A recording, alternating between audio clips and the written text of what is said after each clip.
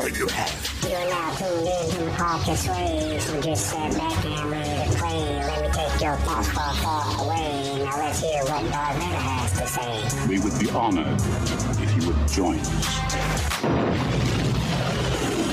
What's going on, fellow Star Wars fans? How is everybody doing today? We hope everyone is doing well, everything is going good. It's the same old thing on our side of the galaxy. You know, families are doing good, nothing too exciting has happened. Okay, maybe one thing. One of my cousins has caught the corona. He's doing better now, but when he had it, he said he couldn't taste anything. Everything that he ate or drank tasted like chalk. I don't think I could eat or drink anything that tasted like chalk. That's just nasty. I hadn't heard of anyone else having this symptom, but I guess several people have complained of this happening to them. I think the whole coronavirus thing is messed up. We are social distancing and wearing masks all the time, but the virus isn't even airborne. You get it from touching things that have the virus on them. Then you touch your face. So how is wearing a mask supposed to help you? Putting it on, taking it off causes you to touch your face more often, putting you in a higher risk of contracting the virus. I'm just saying, I personally think that it is a conspiracy. Think about it, Big Pharma is losing too much money. People are living healthier lives. The smoking rate has dropped drastically because of vaping. So now they have to figure out a way to make more money. Hence the coronavirus. Soon they will come out with a vaccine that keeps us from getting it. And they will charge a butt ton of money for that. See how it all fits together? Okay, enough with all that. I'm done with the ranting about that. It is what it is. Let's get to some Star Wars. That's why we're all here in the first place. And let's see, what are we going to start with? Let's see. Let's start with The Mandalorian. Season 2 starts in a few weeks. But ever since October started, it seems like time has just been going extremely slow. I wake up every day like I'm only on the 9th or the 11th. Why can't the 30th just come on and get here? As most of us already know, I am a huge fan of the show. And it just seems like to me that time stops moving in the weeks before the show airs. Or I'm just super impatient. Either way, it sucks. So what else do we got for you? Let's check to see what the news and rumor department has for us this week.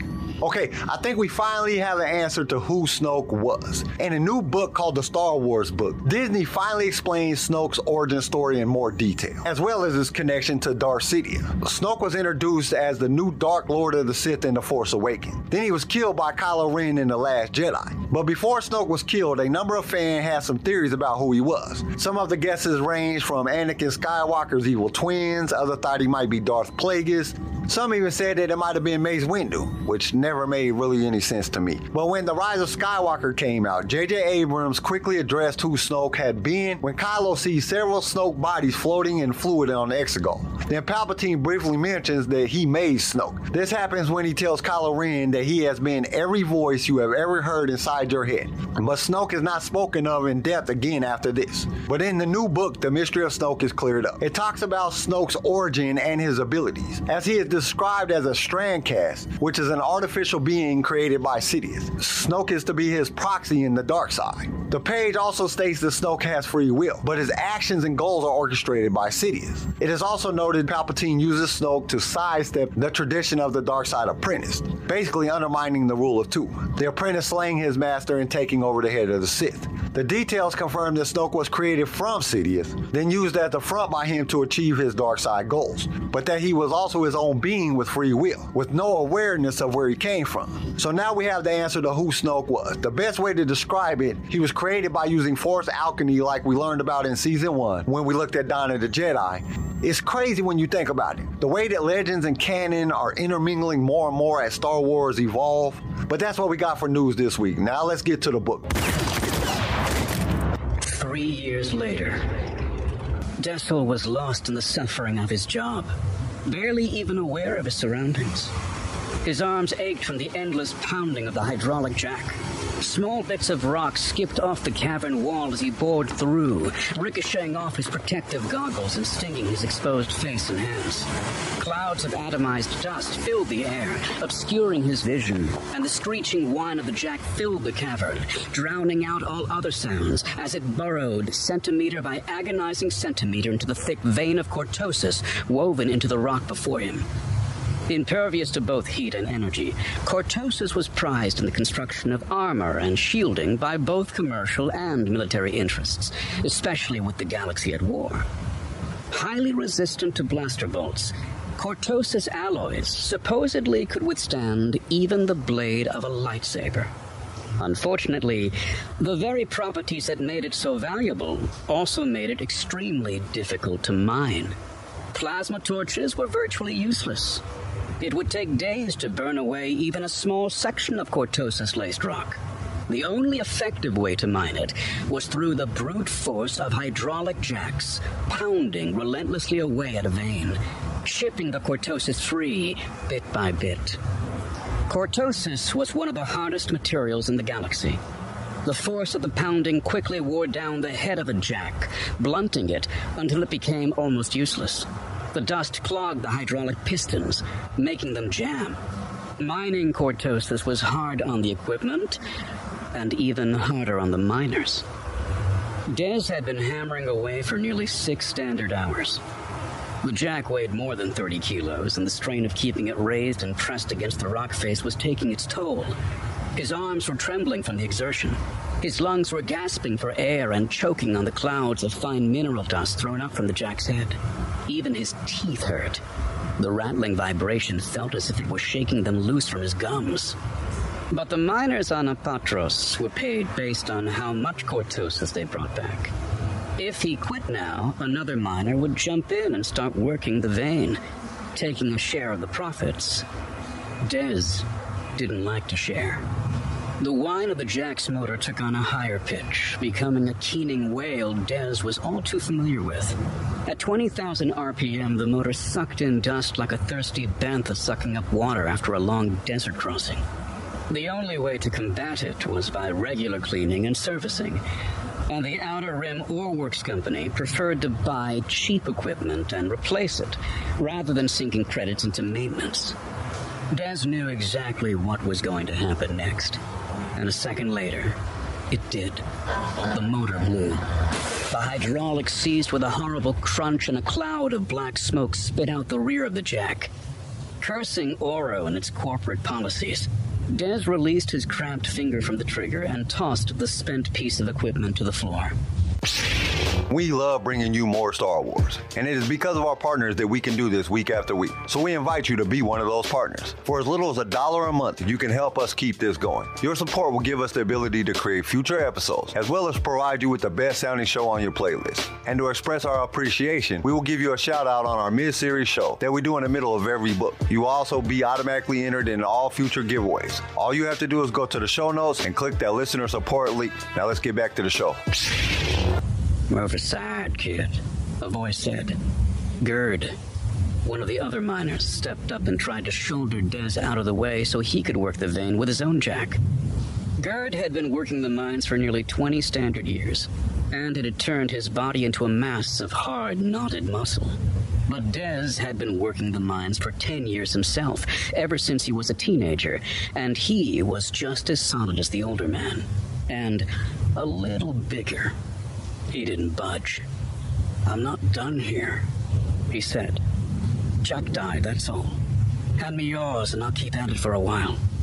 You know the rules, kid. You stop working and someone else is allowed to move in.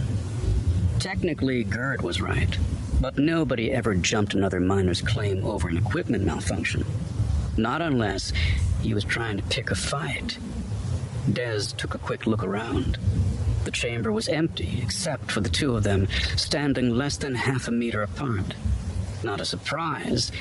Des usually chose caverns far off the main tunnel network. It had to be more than mere coincidence that Gerd was here. Des had known Gerd for as long as he could remember. The middle-aged man had been friends with Hurst, Des's father, back when Des first started working the mines at 13. He'd taken a lot of abuse from the bigger miners. His father had been the worst tormentor, but Gerd had been one of the main instigators, dishing out more than his fair share of teasing, insults, and the occasional cuff on the ear. Their harassments had ended shortly after Des's father died of a massive heart attack. It wasn't because the miners felt sorry for the orphaned young man, though. By the time Hurst died, the tall, skinny teenager they loved to bully had become a mountain of muscle with heavy hands and a fierce temper. Mining was a tough job. It was the closest thing to hard labor outside a Republic prison colony. Whoever worked the mines on Apatros got big, and Des just happened to become the biggest of them all. half a dozen black eyes, countless bloody noses, and one broken jaw in the space of a month was all it took for Hearst's old friends to decide they'd be happier if they left Des alone. Yet it was almost as if they blamed him for Hearst's death. And every few months, one of them tried again. Gerd had always been smart enough to keep his distance. Until now. I don't see any of your friends here with you, old man, Des said. So back off my claim, and nobody gets hurt. Gerd spat on the ground at Des's feet. You don't even know what day it is, do you, boy? Griffin disgrace is what you are. They were standing close enough to each other that Des could smell the sour Corellian whiskey on Gerd's breath. The man was drunk. Drunk enough to come looking for a fight, but still sober enough to hold his own. 5 years ago today, Gerd said, shaking his head sadly. 5 years ago today, your own father died. And you don't even remember. Des rarely even thought about his father anymore. He hadn't been sorry to see him go. His earliest memories were of his father smacking him. He didn't even remember the reason. Hearst rarely needed one. Can't say I miss Hearst the same way you do, Gerd. Hearst? Gerd snorted. He raised you by himself after your mama died, and you don't even have the respect to call him Dad? You ungrateful son of a cat hound. Des glared down menacingly at Gerd, but the shorter man was too full of drink and self-righteous indignation to be intimidated. Should have expected this from a mud-crutch whelp like you. Gerd continued. Hearst always said you were no good. He knew there was something wrong with you. Bane. Des narrowed his eyes, but didn't rise to the bait. Hearst had called him by that name when he was drunk. Bane. He blamed his son for his wife's death. Blamed him for being stuck on Apatros. He considered his only child to be the bane of his existence, a fact he'd tended to spit out at Des in his drunken rages. Bane. It represented everything spiteful, petty, and mean about his father. It struck at the innermost fears of every child. Fear of disappointment, fear of abandonment, fear of violence. As a kid, that name had hurt more than all the smacks from his father's heavy fists. But Des wasn't a kid anymore. Over time, he'd learned to ignore it, along with all the rest of the hateful bile that spilled from his father's mouth. I don't have time for this, he muttered. I've got work to do. With one hand, he grabbed the hydraulic jack from Gerd's grasp. He put the other hand on Gerd's shoulder and shoved him away. Stumbling back, the inebriated man caught his heel on a rock and fell roughly to the ground. He stood up with a snarl, his hands balling into fists. Guess your daddy's been gone too long, boy. You need someone to beat the sense back into you. So this chapter starts off with Dessel working in the mines of Apatros, a planet in the Outer Rim. He is mining a rare mineral called cortosis. It is a grueling job because cortosis is one of the hardest metals in the universe. The way it is described, it can withstand a strike from a lightsaber. Now, I don't know about that. If you recall in The Phantom Menace, Qui-Gon uses his lightsaber to cut through a blast door. I'm pretty sure they use cortosis in a blast door. But anyway, this stuff is hard. And because it was so hard, it made it extremely hard to mine. They have to use hydraulic jacks to break it away from the rock. Basically a jackhammer. Now these hammers are heavy. It says they weigh 30 kilograms. For those of us that use pounds, that converts to about 66 pounds. Just imagine 66 pounds of vibrating machinery. I have done some hard jobs in my life, but this just sounds like some gruesome work. But it is the way that Des made his money. The more cortosis he could mine in a day, the more money he made. Now this is some hard work. Your whole body would vibrate. The way it is explained, it vibrated so much that it felt like Des's teeth were going to vibrate right out of his mouth. Plus you were breathing in dust that was created by the rocks breaking apart. There was poor ventilation in the mine. Just nasty, all around nasty. Now the jack is sucking in dust like a bantha. Okay, for those that don't know what a bantha is, I want you to think back to A New Hope. Remember the large hairy thing that the Tusken Raider were riding on? In the beginning of the movie on Tatooine, when Luke and C-3PO are looking for R2 after he ran off to find Obi-Wan, yeah, that thing, that's a bantha. That's how much dust this thing is sucking in. He knows that the engine is about to give out and then it blows. The Outer Rim Oil Works company was the company that Dez worked for. They bought cheap jacks instead of fixing the ones that broke. Sounds like most companies finding every way to save a buck. But Dez's jack just broke. If he stops working, he will lose the spot that he was working at. This is a problem. Think about it like this. When you are mining for gold, you find a spot where there's a big chunk of gold. You are not going to want to leave that spot because one of the other miners might start working that spot and take your gold. That is exactly what is about to happen to Dez. As soon as his jack stopped, there was a miner by the name of Gurr standing there to take his spot. Instead of Dez leaving to go get another jack, he tells the older man to hand him his jack. Now, working the mines was hard on the body, but because it was hard on the body, the men who did it got big, and Dez got the biggest. He was 2 meters tall, little over 6'5". Now, Gert had been working the mines for 20 years, and he was big, but Dez was bigger. So when Gert tries to step in and take his place, Dez doesn't move.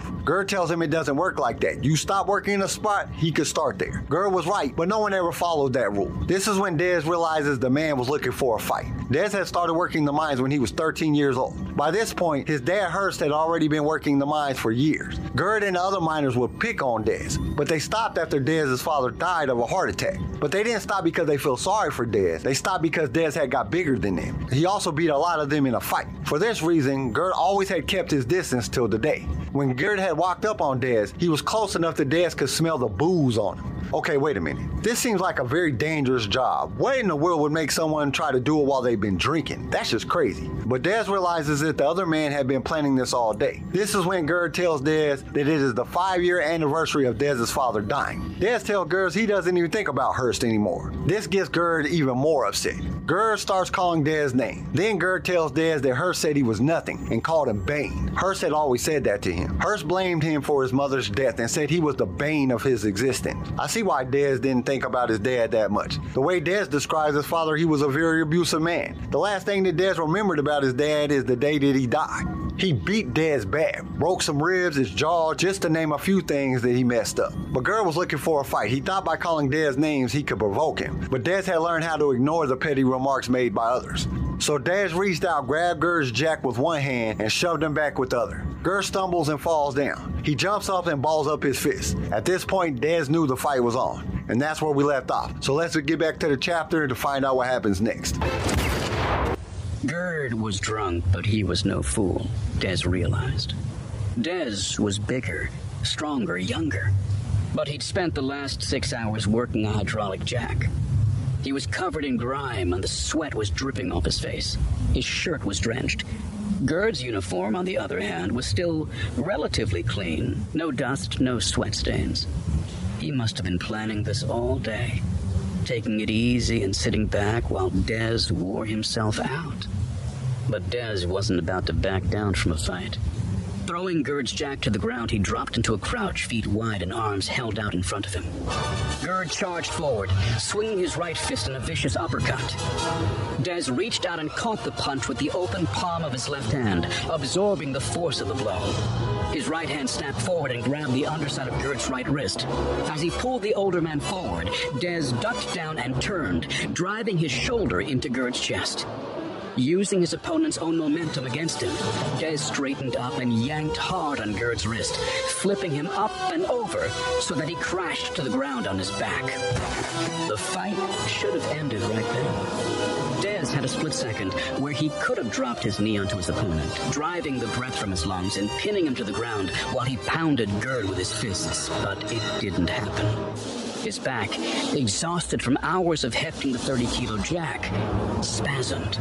The pain was agonizing. Instinctively, Dez straightened up, clutching at the knotted lumbar muscles. It gave Gert a chance to roll out of the way and get back to his feet. Somehow, Dez managed to drop into his fighting crouch again. His back howled in protest, and he grimaced as red-hot daggers of pain shot through his body. Gert saw the grimace and laughed. Cramping up there, boy? You should know better than to try and fight after a 6-hour shift in the mines. Gerd charged forward again. This time his hands weren't fists, but claws, grasping and grabbing at anything they could find, trying to nullify the younger man's height and reach by getting in close. Des tried to scramble out of the way, but his legs were too stiff and sore to get him clear. One hand grabbed his shirt, the other got hold of his belt as Gerd pulled both of them to the ground.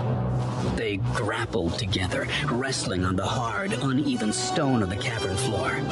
Gerd had his face buried against Dessel's chest to protect it, keeping Des from landing a solid elbow or headbutt.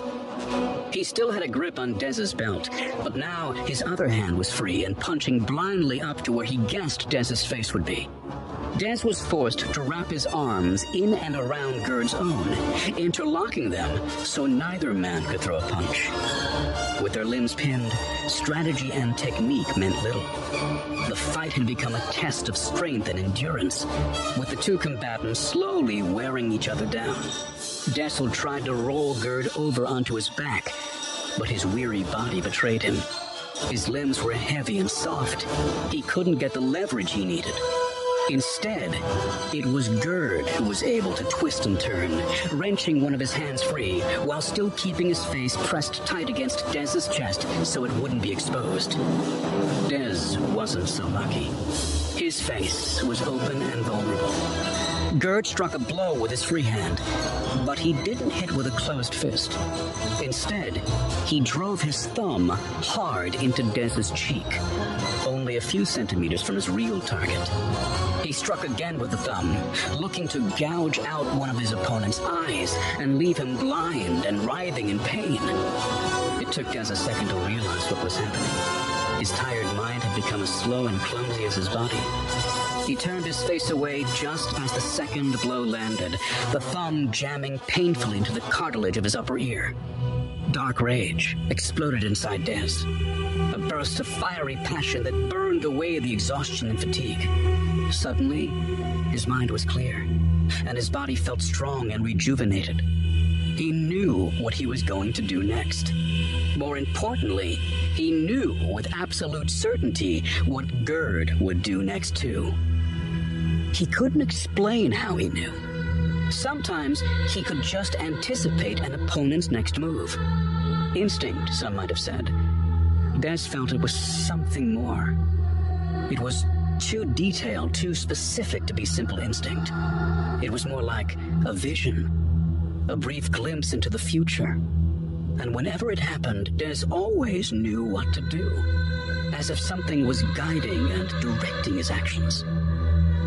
When the next blow came, Des was more than ready for it. He could picture it perfectly in his mind. He knew exactly when it was coming and precisely where it would strike. This time, he turned his head in the opposite direction, exposing his face to the incoming blow and opening his mouth. He bit down hard, his timing perfect, and his teeth sank deep into the dirty flesh of Gerd's probing thumb. Gerd screamed as Des clamped his jaw shut, severing the tendons and striking bone. He wondered if he could bite clean through, and then, as if the very thought made it happen, he severed Gerd's thumb. The screams became shrieks as Gerd released his grasp and rolled away, clasping his maimed hand with his whole one. Crimson blood welled up through the fingers, trying to staunch the flow from his stump. Standing up slowly, Des spat the thumb out onto the ground.